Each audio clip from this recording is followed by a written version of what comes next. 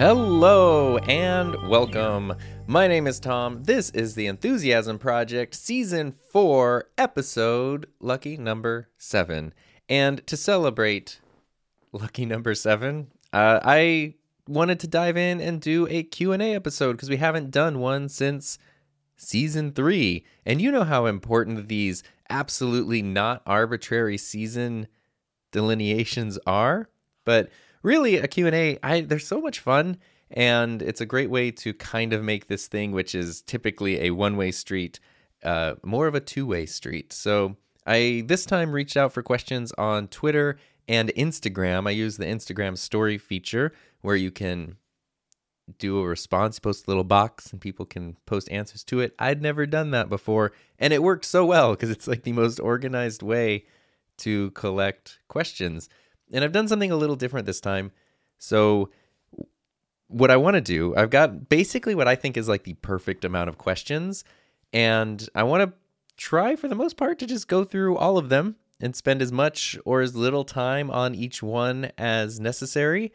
And I've done something a little bit different than I have in the past, which is other than like just skimming through to see that they are there, they are in fact existing. I haven't read these or prepared any kind of responses or anything like that. And that's not purely because of laziness. It's actually because I just sort of think it might be more interesting to kind of just, if we were actually having a conversation and you were like, hey, Tom, question, I would be like, hey, answer, instead of let me sit here and formulate a response. Not that that's bad, because in a way that might be more effective, but I don't know. Just wanted to try something a little bit different. So we will start with Twitter because that's what I'm looking at. So again, thank you to everybody who sent in questions. I really, really appreciate it. I'm sure we'll do it one more Q&A episode this season, maybe. Actually, honestly, I don't know if we have time because the last half of this season, I have some cool stuff to share that's going to take multiple episodes. So we will see. And I'm quite excited about that. We'll get into that later. Look at me teasing stuff. Okay. So here we go. First question, very appropriately, comes from Gary Cantrell at Gary Cantrell on Twitter. Have you ever had interest in wanting to do a video version of your podcast? Oh, this is like... This question, I'm not a video podcast guy, but I'm a video guy and I'm a podcast guy, and video podcasts are hugely popular. I am stuck in the feeling of, personally, what is the saying, as Fluff from Riffs, Beards, and Gear says, the juice isn't worth the squeeze.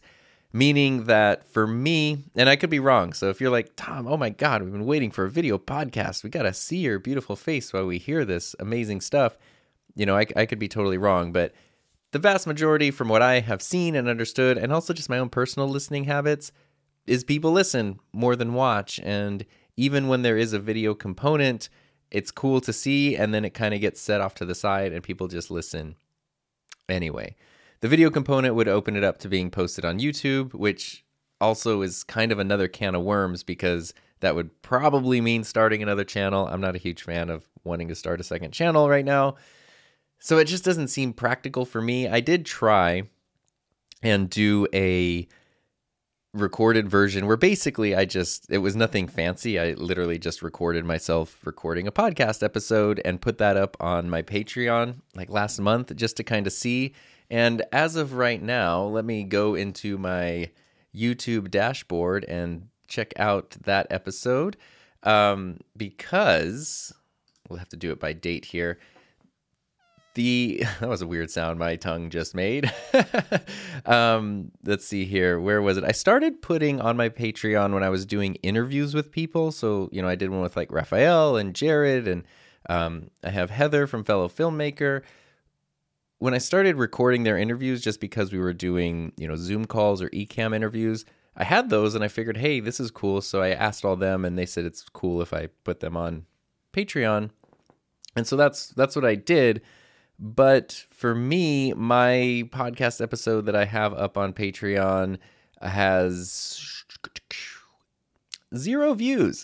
So I don't have a thriving Patreon, but you can see nobody has watched it. So, it's just bringing video into audio is just such a beast. And then you still need the audio component because to distribute it on audio platforms, you still need that infrastructure there. It's something that's interesting. Some people have great success with it and some people don't. And I think it really does depend on the show specifically. It's maybe something I'll dabble in at some point. But for right now, the beauty of podcasting is how easy and accessible it is and how the equipment and the tools kind of get out of the way and let me just do the podcasts, and bringing in video would kind of flip that dynamic. Not really something I'm looking to do right now, but, we'll see as time goes on. But this is a perfect transition into question number 2 from Patrick Boberg at PatBoBomb on Twitter.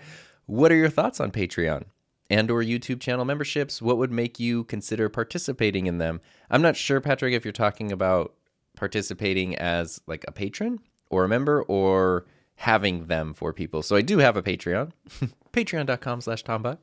And it's pretty basic, but it's I don't really promote it at the moment. And the reason for that is because I would actually like to try and grow either a Patreon or a YouTube channel membership, but I kind of don't know which one to do.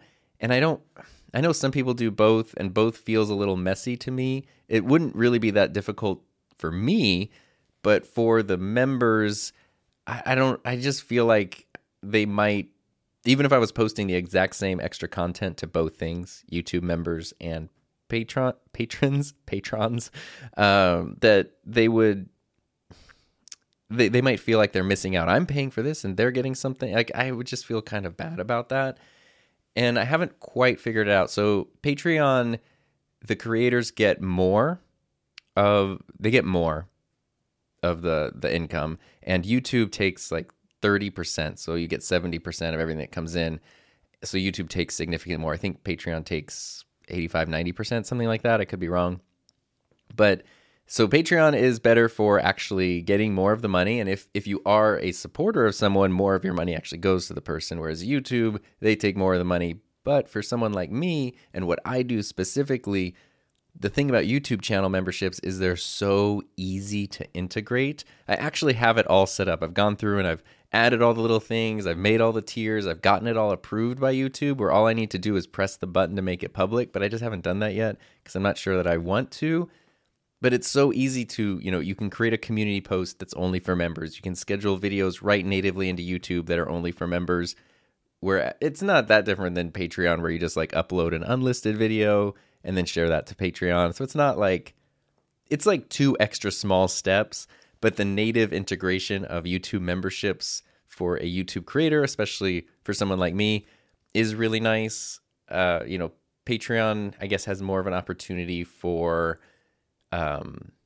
like blog style posts or even community discussion among members, which I like. I'm kind of leaning towards Patreon because I also just really like them as a company and where they come from and their whole philosophy. And that is a big thing that early on when I started monetizing my channel, that philosophy of your art has value and it's okay to get paid for creating stuff was something that helped push me towards being okay with monetizing my stuff, which was a very important step. So I just have a soft spot for Patreon.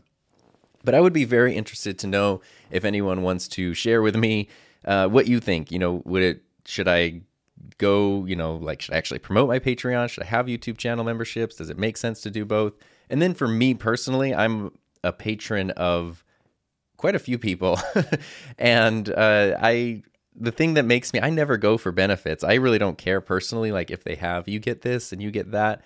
In some cases, I almost don't want anything because some people will be like, oh, if you're this level, you get a t-shirt or a sticker or whatever. I'm like, I kind of don't want like more stuff. I just want to support somebody that I get a lot of value from and someone that I appreciate and someone that I just am happy that they get to do the thing that they get to do, maybe full or part-time because of viewers like you. And that's kind of what goes into me. So I don't look for perks for the most part. I do like having access. I'm a patron of Luke Towan, who does scale models, and his channel passed 1 million subscribers late last year. So it's a big channel, but on his Patreon, he's super active. He's super nice, and it's so easy to like actually engage. So if you want to be able to kind of like have dialogue, ask questions, depending how people run theirs, it's a pretty good way to do it. So I do like that. And another thing too that I like, and this is going to sound like a weird flex, but okay, is when I do live streams on my channel now, not that I do them, I'm really happy that like lots of people watch it and it's really cool and the chat goes crazy and it, like I could just do the live stream until I pass out basically. Like there's not a lull, like it grows and it's really, really fun, but it can be kind of difficult. Like I really need Heather there to moderate the comments. I can get distracted. I can fall behind on stuff and it can be it can be kind of tough to have that dialogue. Whereas one of the things that I would like to start implementing more in the membership things, whether it's YouTube or Patreon, are members only live streams, because they will be smaller, which means it's a little easier to have, like right now it would be awkwardly small where literally like nobody might show up. But if it can be kind of a smaller number where you can really kind of have more of a back and forth, I would love that in terms of community building. So I think it was a long wandering answer, but those are my thoughts on those things. And I would love to hear thoughts and feedback from anyone who would like to share that with me. Here's Bob. Speaking of guests on the show, just Bob's on Twitter. I remember when you first asked a question on this and I heard you answer it on the podcast and I was so freaking happy. Thanks for that. Made my week. That's not a question, Bob. I'm just kidding, but that's amazing. And if you haven't checked out Bob's channel, she has been absolutely killing it lately. When we talked and she was here, she was doing her podcast and which could be called the Bobcast. Oh, I love that. And that was going well, but she was kind of like dabbling with the idea of making non-podcast YouTube videos, and then she just went full into it, and the channel's been going awesome. So congratulations on that, and everybody should check it out. Gold Ranger at Shingil on Twitter. How do you manage a work-life balance when your partner is also a content creator? It can be tough. Fortunately, Heather and I both have the same philosophy of we're not trying to make our lives fit any existing mold. And so we know that doing this stuff is, it's her job. It's my like second full-time job at the moment. And it's also just the thing that we like to do. So it's going to spill over into, what you would call free time or off time, is just thinking about this stuff, talking about this stuff, because we do enjoy it. And so we're pretty good at not beating ourselves up for that, but also just recognizing when, it can cross the line into where it's now you can see that we're being stressed out or we need time away. And so one or the other of us is pretty good about, hey, let's take a break. Let's do this. You don't need to do that for the rest of the day. Like let's this weekend, not do any of that kind of stuff. Like we're pretty good at moderating and regulating, but it's also just a fun thing, and we like working together on stuff. So it's something cool to, it's one of the first things we connected over when we met. So we like sharing it. And let's see here. Patrick Rambles, speaking also of somebody whose channel is just going off the walls, maybe, depending on where you're listening to this, just cross the 1 million view mark. So congrats, Patrick. What is the one thing you wish you knew when you started on YouTube? There's probably a lot of things, but I guess the one thing I wish I would have known when I started on YouTube was that it was okay to want to make YouTube videos. And I've talked about this, that one of the best things Heather did for me when we first met was she like gave me permission to make YouTube videos. Not that she was the one that had to give permission or anything, but I started my channel and dabbled in making a few videos and was feeling, I was having fun with it, but I didn't really know where the channel was going, and I still felt a little goofy, and I definitely didn't want anyone in my real life to know that this is a thing I was doing. And when I met her, some of the first things she said was like, oh, you should definitely have a channel. This is so cool. Yes, you should, she was just all about, you should do this and this and this and more in a way that was, this idea that you're feeling very nervous about is actually super cool, and it's totally okay. And you can be in your 30s and starting a YouTube channel or whatever, and it's great and it's accessible and it's a valid thing to want to do. And just having that feedback from somebody, especially somebody I admire, was huge. And I'm glad that I got that. And I'm very grateful that I did so early on. But I always wonder how many people were in my position where they needed that and then they didn't get it. And so what I would say, the one thing I wish I knew is that if you want to start a YouTube channel, it's absolutely okay to want to start a YouTube channel. And it's okay to jump into it. And it's okay to take it seriously and set aside time for it, even early on when nobody's watching. And, if you think I'm going to upload a new video every Tuesday, and then you know that if you miss a Tuesday, literally no one will know because nobody's really watching, but you still want to be consistent and you still want to do that and you want to make it a priority for you. I think that that's really important, and I think that that's okay. And if there's nobody around you and nobody in your life directly to tell you that that's okay, I'm telling you right now that that is absolutely okay, and you should just go for it. Arlie Greenwald at Arlie_G. Do you edit your podcast or rely on a service? I made a weird noise right now when I opened my mouth. I'm sorry. I don't know why I'm just making weird noises all day today. But in addition to that, I am a control freak, and I do all of the things by myself. The only things that I've not done on my own, which is brand new, is I was on Alicia Way's podcast last month, Creators on the Come Up, and it was so much fun. I think we talked about this in past episodes. And he asked me if he could have like some of my graphics and assets and things, and then he made all of these like Ecamm live overlays and graphics packs based on that stuff, and they're so cool and I love them, and I'm going to start using them soon. I'm really excited about it, and that's like the only time I've ever let anybody else do any kind of like design stuff with my thing. I'm such a control freak. I do everything top to bottom, so it's totally just me. But I don't necessarily like, that doesn't mean I look down on people who edit a service. One of our like mastermind clients for Heather and I is a financial advisor who makes amazing videos. He records his videos, scripts them, does all that, and then just sends it out and hires an editor to put it all together because he doesn't have the time. He's not trying to be a video editor. That's not a thing that brings him joy, and it's cool. So for some people, outsourcing that stuff is great. For me, I do everything on my own, top to bottom, whether it's podcast, video. For better or worse, I do everything on my own. And let's see here. I was making mistakes on Twitter. As I was going through these questions, I was accidentally unliking them, like clicking them and clicking the heart. Sorry.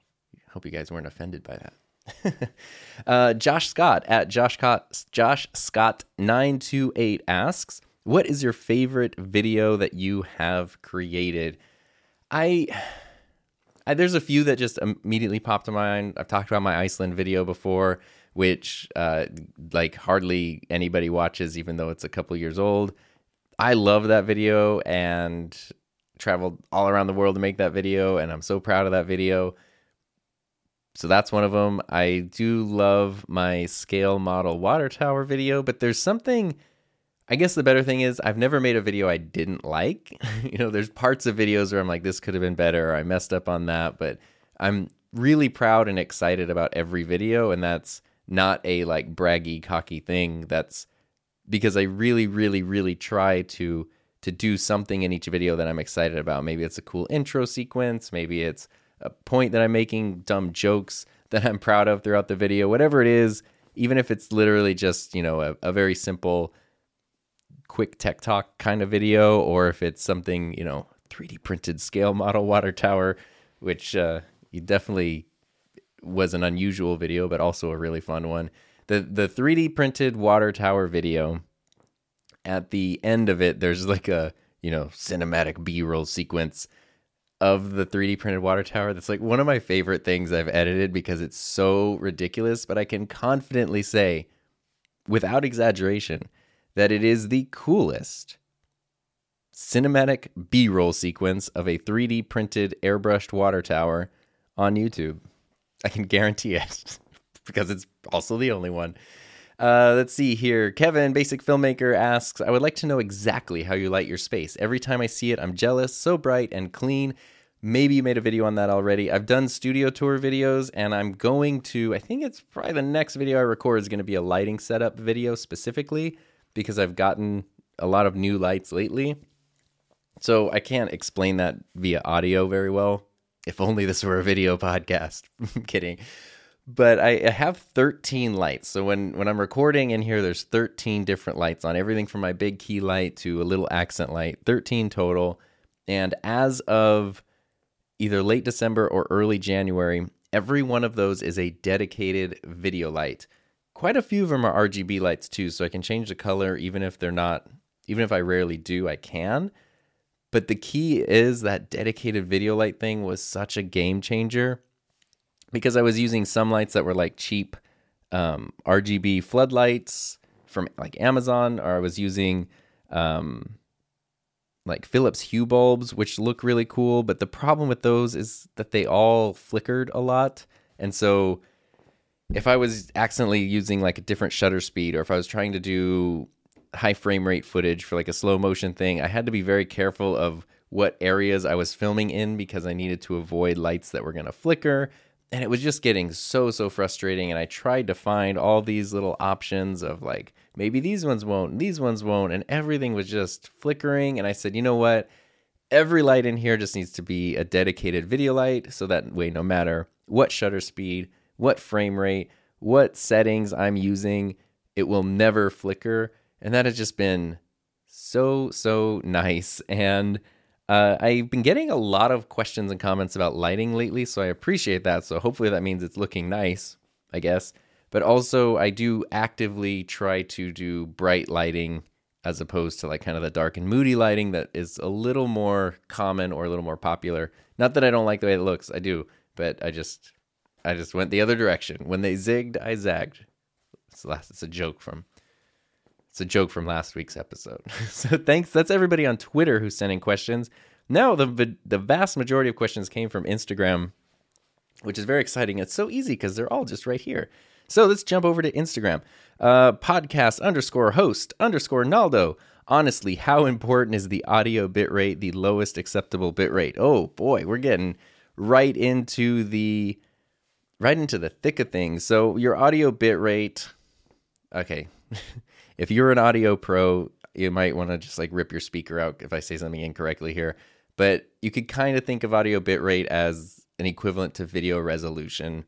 You know, high bitrate would be something like 4K, 8K, super crisp, super clean. Low bitrate's going to be muddy and sort of funky and just not as high quality, not as rich and full.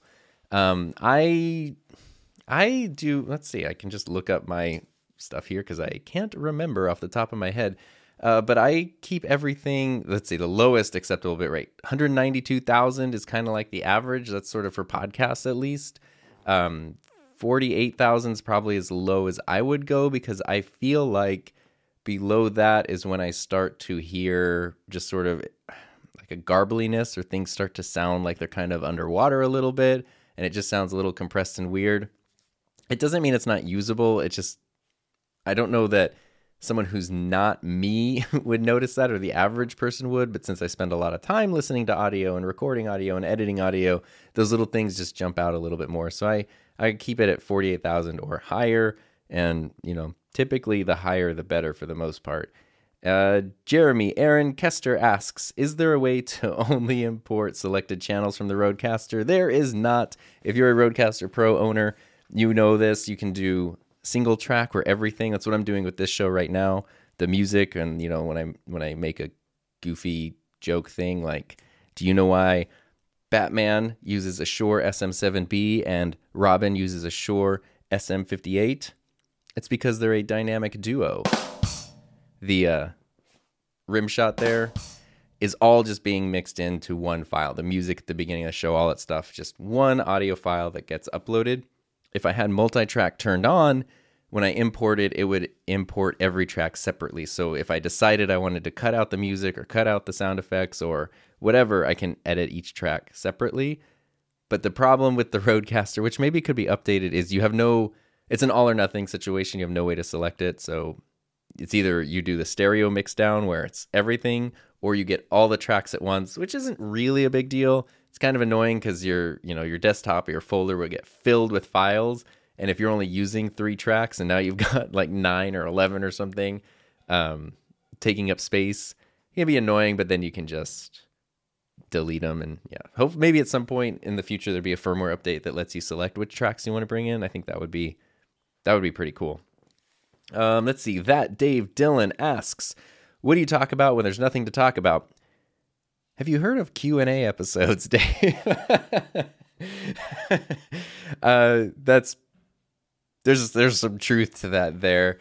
It's tough, and that's kind of like, for me, that is a reason, as arbitrary as my seasons are, that's kind of where they fit in, is I can sort of outline ideas and get things going, and then once I get to 21 episodes, I know that, okay, if I want to take a couple weeks of a break and sort of like readjust and come up with new ideas, I can do that. So it's kind of like these stretches here.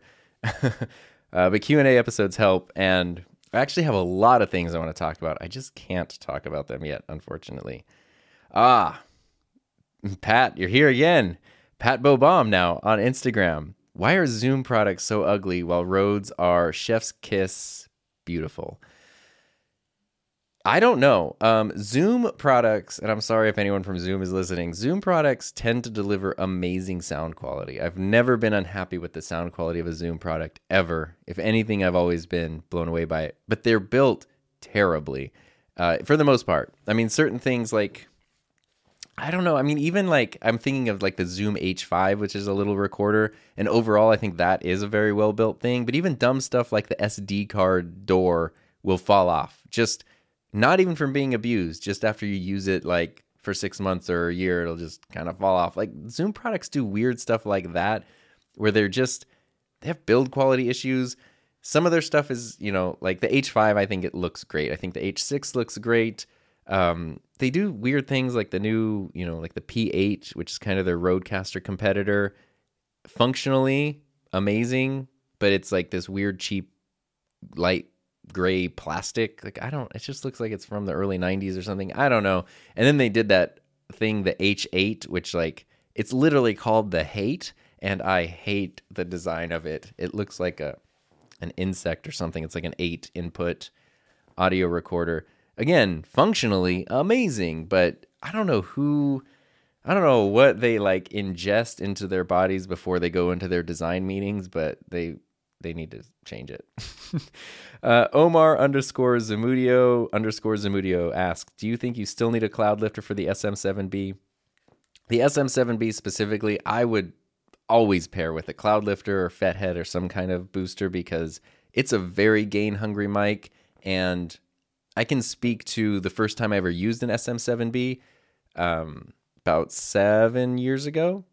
I started producing podcasts for the school district that I was working for, just using the gear that we had on hand, which was mostly like camera microphones, kind of rigged everything together actually into a Zoom recorder, into an H4n. And that's what we started with.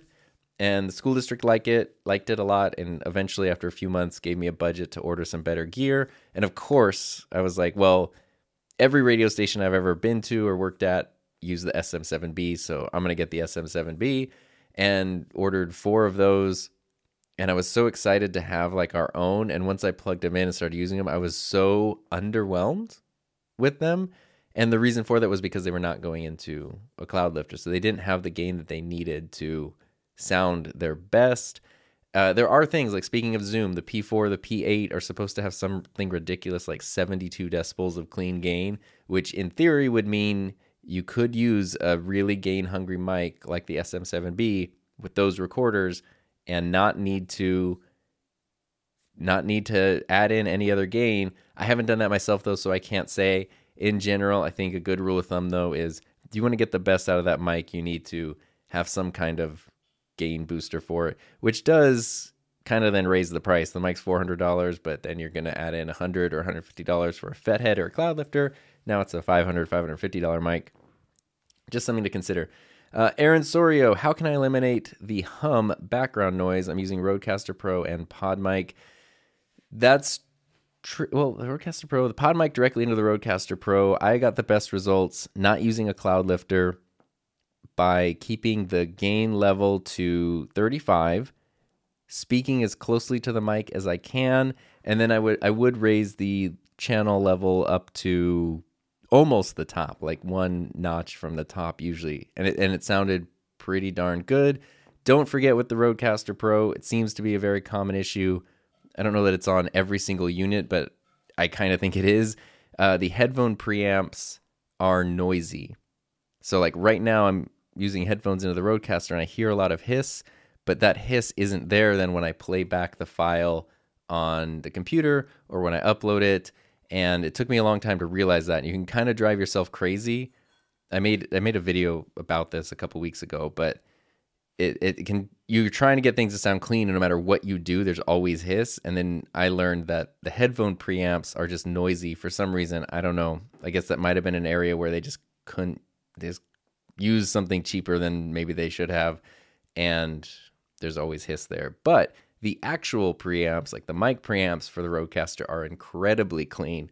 And I guess it's better that the recordings will always sound better than they do in your headphones, but it can definitely drive you nuts. So make sure your hiss is actually on the recordings and not just in your headphones, and gain at 35 and then boosting the volume as much as you need to. Got good results for me. I have been using a cloud lifter for a while now, and I do like it because it just kind of eliminates that issue altogether, and that works well. And if you're still having issues with hum and stuff or hiss, you can always throw it into like something like Adobe Audition and run some denoising.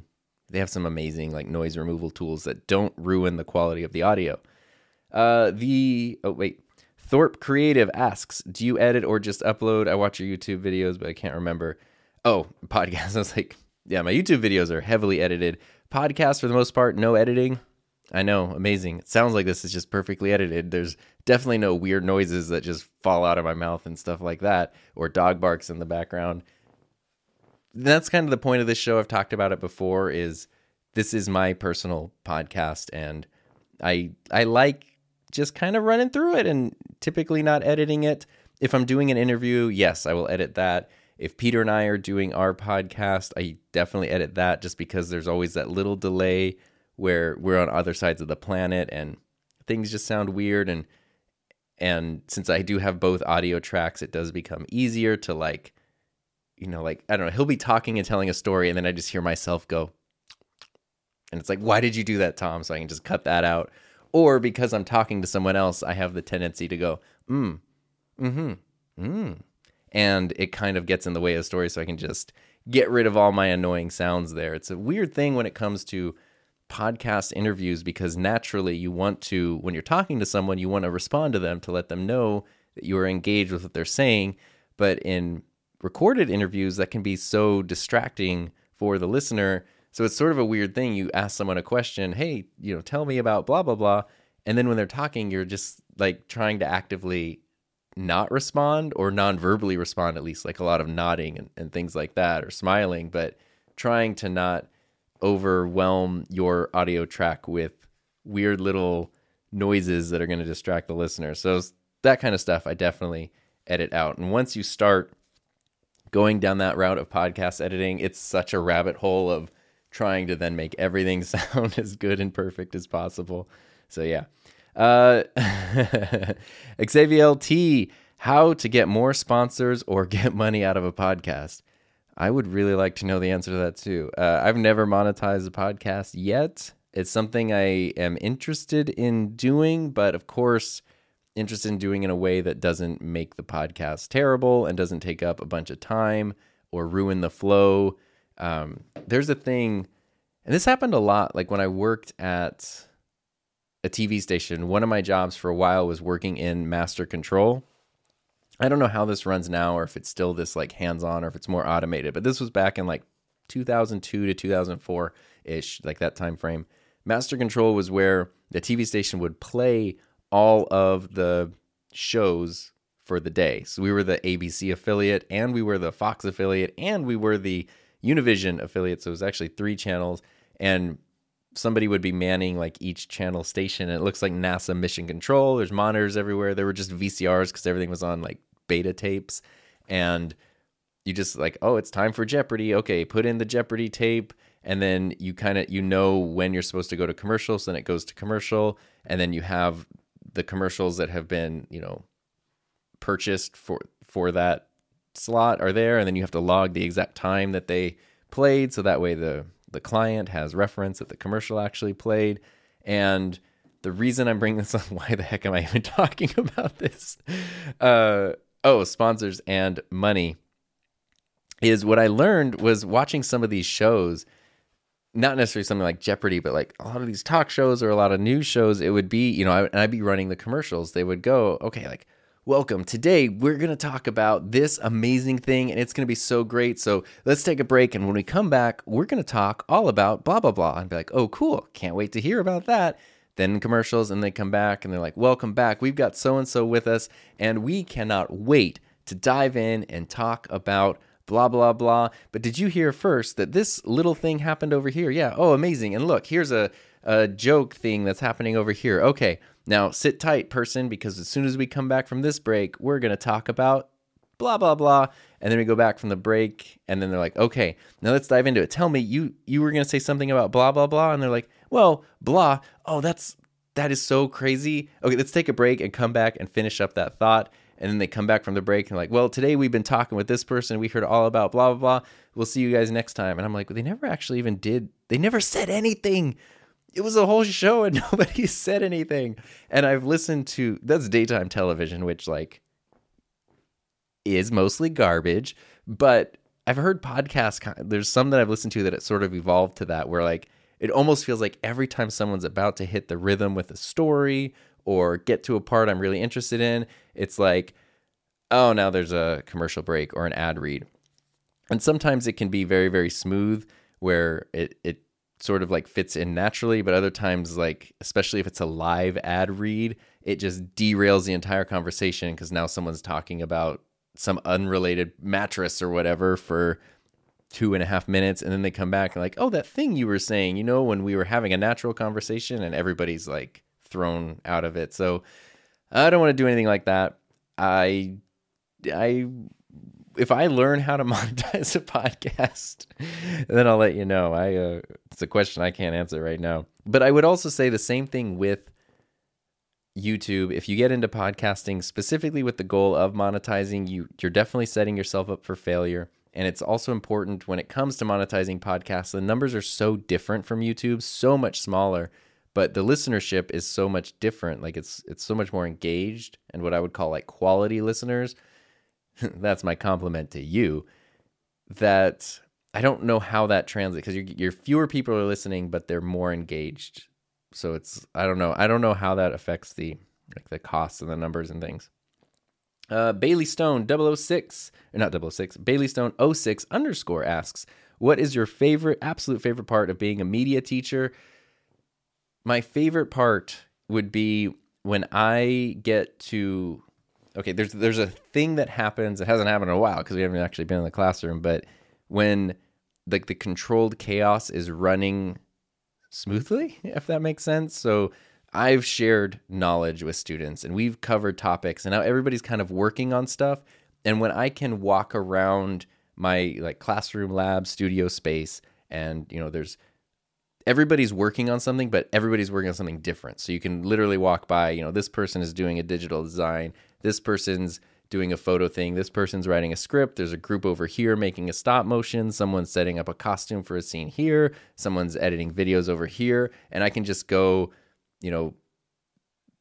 group by group and just sort of help out with whatever. So I'm not teaching everybody the same thing at the same time. I'm helping these people figure out how to make their stop motion more smooth. I'm helping people figure out how to set up the mics for a podcast they're recording. We're working on lighting for a photo shoot. And it's just like, you can kind of just bounce back and forth, and all that different stuff is happening at the same time. It's a really, really like invigorating environment to be in. And then when you get to help students find creative solutions to problems, like they have an idea, but they don't know how to bring it to life. And sometimes that could be because they don't know how to use something. Like they want to mount something somewhere and they've never used a C-stand before. And then I can explain them, the magic of the C-stand. Or they have an idea for something and the solution doesn't really exist yet. And so we have to kind of think, okay, what would be a way to achieve that? And do we need to like rig something up? Can we, what can we do to make that happen? And that kind of creative problem solving is really fun. It's super rewarding. And from the teacher perspective, it's also the stuff that is going to help them the most going forward, because people might not ever want to see that video project again, but them being able to bring ideas to life and overcome obstacles and that sort of thing, that's going to be the skill that sets them apart in the future. So I would say that's my favorite part. That's what popped to mind first. Wormful Angel asks, do you think video is necessary for starting a podcast? I'm glad you asked. I don't, although you're doing an amazing video podcast right now, by the way, but I don't think it's necessary. I think it does depend on the audience. Some people really, really love their video podcasts, but I have found that myself personally, and many of the people I know who listen to video podcasts, they watch the first few minutes. They see the setup, the host and this, and then the thing just kind of gets set down and plays on its own over there. And that's a lot of effort for most of it to still just be listened to, in my opinion. But, and some people have made it work where video's a definite, important part of their show. Steph Sotelo asks, Rodecaster or Zoom PodTrack? I've not used the PodTrack yet. I'm trying to get a review one in. So that would be great. They're just out of stock everywhere. And I'm trying for the very first time, actually. I've never asked a company to send me a review product before, but I don't need one, and I don't have the budget to just buy a PodTrack right now. And so I'm asking like, hey, this is what I want to do. Could you send me one? And they said yes, but they just don't have any in stock yet. So I'm waiting on that. So we'll see, but Rodecaster. Alexander Krago Z asks, what made you start podcasting? Great question. I started listening to podcasts in 2009. I started producing podcasts in 2014, and then I started making my own podcasts in 2019. So there was a 10-year gap from the time I started listening to them and thinking, this would be cool, to actually making my own podcast. And I wish I had done that earlier, just like with YouTube. Starting earlier is like the only regret that I have. But the big reason, this was my first podcast, and the reason I started it was because I was kind of feeling muted. And you might have heard me talk about this before, but teaching in the classroom, even with great students, even with great classroom management, you can't get through more than a couple sentences at a time without having to stop and, ask someone to be quiet, answer a question, have the phone ring, somebody walks in the door, fire alarm goes off. Like, you're just trying to get your thought out, makes you feel like a crazy person sometimes. And that can be very frustrating. And YouTube is an amazing creative outlet, but YouTube videos, you don't want your YouTube video to just drag on or breathe, or I don't want to say don't want it to breathe, but there's an expectation I think the audience has with YouTube videos where there's absolutely not going to be any wasted time. If I've gone through and edited out breaths. If I am making a point in a video and I say, this thing's really great. And another thing is I will absolutely cut out that little breath and trim it down, and that, doing that throughout the whole video ends up cutting down a minute or something from the time. So that kind of thing with YouTube, where I might think like, I should really tell people the context of this thing, and there's maybe not time right now. Maybe that's the thing they wouldn't listen to. And you can see it on YouTube. You start doing that stuff, and sometimes that's where your viewer retention will drop off. So podcasting was a great way to go, I want to say something. I want to explore a topic. I want to communicate something, and I don't want to be interrupted. And I want it to be in a medium where it's okay for things to breathe, and it's okay for things to go on for a while. And most of the podcasts I listen to are at least an hour long, and that's enough time to really explore a topic and kind of get that out of my system. So that's why I did that. And 10 out of 10 would recommend. Farshul Waltrop asks, our podcasts are 60 minutes too long? It's a perfect follow-up question. Too long? What do you think is the best length for a podcast? Very personal question. I know some people who love short podcasts because they can listen to a couple of them every morning, or just do, if you have a 15-minute commute and there's a 15-minute podcast you can listen to, you're done. I personally love longer podcasts. I love them when they're at least an hour. I try to keep my shows at about an hour, sometimes a little over, sometimes a little under, because I don't want to just drag it out. But to me, an hour is enough time to kind of like dig into something, explore it, not do what I just the example I gave of the TV station where you never actually dive in, an hour gives you time to dive in. Some podcasts are longer than an hour, which, especially if it's a topic or a guest that I'm interested in, when there's something you're interested in and you see it's a new episode and then you see that episode is like 2 hours long or something, oh, it's such a good feeling. It's like discovering a new season of a show that you love. It's just like, yes, I have so much now. And I love that. I get kind of bummed out sometimes when I'll find someone I like on a podcast. I'm like, oh, I can't wait to hear more. And then I look and it's 17 minutes long. I'm like, oh, I'm not even going to listen. So for me, I love longer podcasts, at least an hour or so, but it's a very personal thing. It depends on you, your audience. But I pretty much never listen to anything less than that. Muhammad Al-Nathir asks, can you make an episode about what you teach? I could. I can never include like students or anything like that, because obviously I can't record or film stuff during contract hours, and since my students are minors, they can't be involved at all. So that's why I talk about the stuff that I do, and then you don't really see it that much. But I could definitely do an episode about specifically like what I teach and how it works and what that journey's been like. That might actually be a great idea. So thank you. Jeff Zenizek asks, can you use the Rodecaster Pro as an interface for lives on iPhones? Yes, you can. And again, I actually mentioned this in a video, but thank you to Diana Gladney and Dee Nimmin for explaining how to do this to me. Explain to me how to do this. Don't do it to me. Yes, you totally can. The key is using an actual TRRS cable.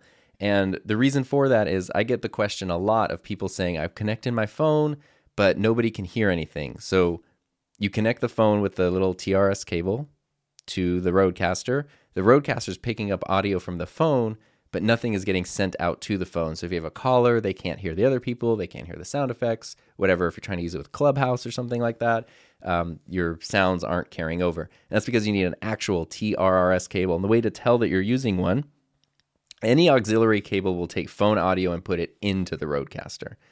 But the TRRS is the one where at the tip of the cable, there's 3 black rings. Most auxiliary cables just have 2. But you need one that has 3 black rings on each end, and that third ring is what's going to allow the Rodecaster to basically take over the microphone of your phone. And so the sounds that are coming from the Rodecaster will then go in to the sound. So you can think of the other 2 rings as not the technical explanation, but the other 2 rings as outputs, and that third ring is an input for your phone. So just make sure using an actual true TRS cable, and then just plug it into the smartphone input, and you should be all set and ready to go. Just Bob's hanging over here. How are you so awesome? Well, let's see. I guess I shouldn't give away my secrets. I play to my strengths. But thank you.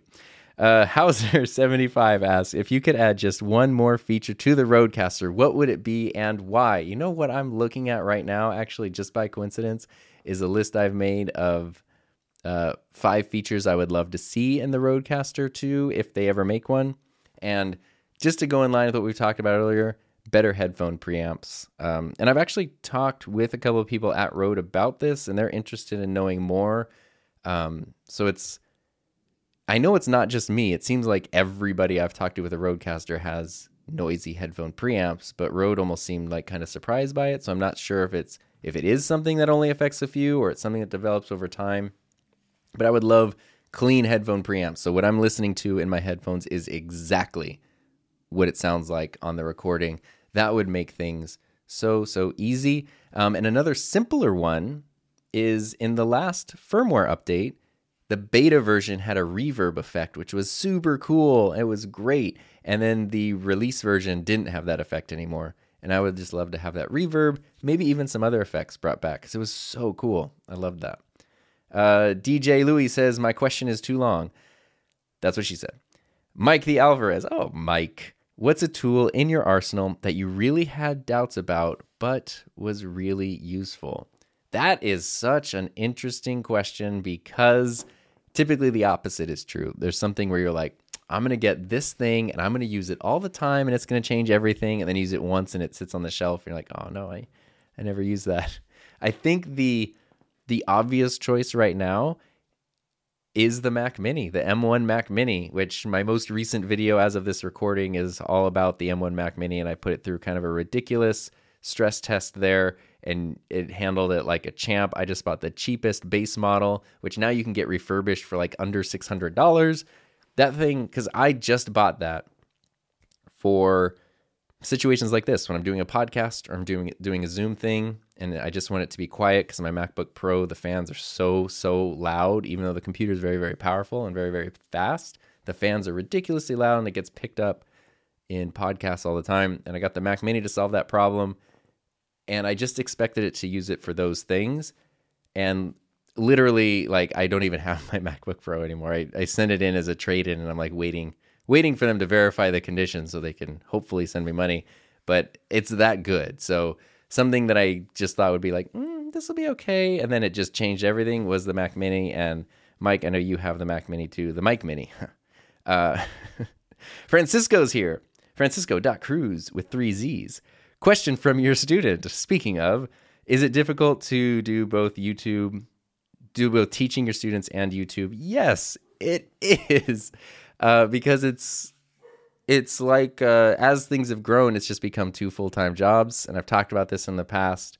It's not that it's difficult, because they both make sense and they both have priority, but like they both demand time to be done well. And for the past over a year now, I would say it really has been the time of 2 full-time jobs, and it's very, very tiring. So that is very, very difficult and definitely not sustainable.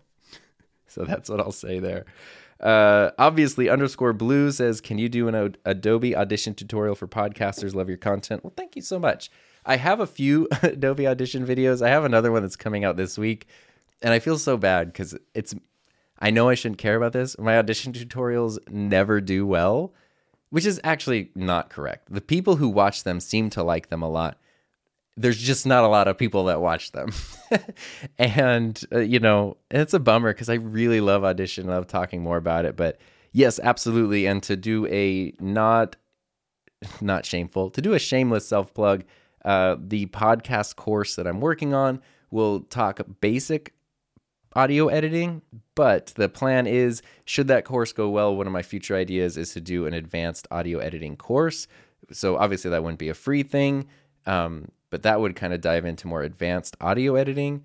And if I can ever get, Adobe Audition tutorials kind of off the ground a little bit on my channel, I would love to do some more specific to podcast editing. And let's see here. Last but not least, Alexander.small, how to start a podcast, blog, or YouTube channel. The answer is, this is like the least satisfying answer I could give you, is to just get started. Don't get stuck in planning purgatory. Yes, I do think you need to have a plan. We can have that discussion all day about strategizing and ideation and coming up with your idea and those sorts of things. And you don't want to just jump in and have no idea of what you're doing. But I've seen so many people just get stuck in, once I get this equipment, once I get this plan, once I write and record a whole season's worth of episodes all at once, then I'll be ready to get started. And what happens most of the time is time just passes and nothing happens. Whereas if you just jump in, your first, whatever it is, if it's your first podcast, first shows are going to sound rough. Your first YouTube videos are probably going to be not the best. Your first blog posts are probably going to be a little awkward. Doesn't matter. Just get started, because you really just can't get better until you get started, and work with whatever you have. Start with that. Upgrade as your needs become apparent. And that's just kind of the way to do it. But you have to jump in. Like, you cannot swim until you jump in the water. And after that, you can come up with all the strategy you want. You'll learn along the way. If you look at a thriving YouTube channel right now and you're like, they have hundreds of videos, and look at this beautiful channel banner and all these subscribers, and they know how to do community posts and all that stuff. Don't try to do that. Like, make a video. I remember, my channel banner was literally like a 10-year-old graphic that I had on my computer when I started, because I was like, who cares about channel banners? And it wasn't even for like 7 or 8 months that I realized these are actually very important and will change everything. And then, I've gone through many, many iterations of a channel banner, and they actually do make a huge difference. But starting the channel, that wasn't something that I even needed to concern myself with. It was much more about, can I make a video? Can I edit it? Can I put it out there? What happens if someone watches it? What happens if someone comments on it? Oh my gosh, what happens? The second video I made got my first dislike, and it was like immediate, like I published a video, it had like 4 views and 1 dislike, and I was like, oh God. So, that kind of stuff, like just going through the process. And it sucks because you want to be at the level of proficiency. You want to be up and running. I'm feeling this right now as I'm like working through the course that I just mentioned, because it's the first time I'm making a course. And so everything is new to me. Like I've made lessons before, made videos, I've done all that stuff, but I've not done it in this context. And it sucks because everything is new and everything is overwhelming. But I know that once I push through and do it the one time, then it will, it won't be new anymore. And then I can do it again and again and again. And that's kind of the same thing. Like you just got to get started, and you want to be good. You want everything to be perfect, but you just have to go through those growing pains. You have to go through that learning curve and just persevere and get through it. But like I've said an infinite number of times almost, the only regret that I have is not starting sooner. So if you're thinking about it and you have the itch, like go to YouTube and click create account, or sign up for a blog website, or, go to Anchor right now and use your phone to record and upload a podcast today, because you absolutely could. Don't wait longer. Every day, every month could just be one more episode, one more rep in, one more chance to build an audience, to grow your thing and do what you want. So that's I think a great note to end on. I feel motivated to go make a thing. Oh wait, I'm making a thing right now. So thank you to everybody who sent in questions. I really, really do appreciate that. It's really, really fun. And I'm looking forward to future episodes. Got some super exciting stuff to talk about. I know I'm being like cryptic and thing, but it is the way that it is. If you're interested in my podcast course that I mentioned, you can go to himynameistom.com, and then right on the homepage there's a button you can click, which is very clearly a button that says join the waitlist. And the course is not out just yet as of this recording, but you can sign up for the waitlist, and I can hint that those of you who sign up for the waitlist may be privy to some sort of early bird discount, like older folks get at restaurants, but you can be any age. Anyway, cool. That was a way to not make sense at the end of this. Well, thank you so much for listening. If you have feedback or thoughts or follow-ups on questions or anything, feel free to reach out to me at SoDarnTom on all the things. I'd love to hear from you, and I will see you next week.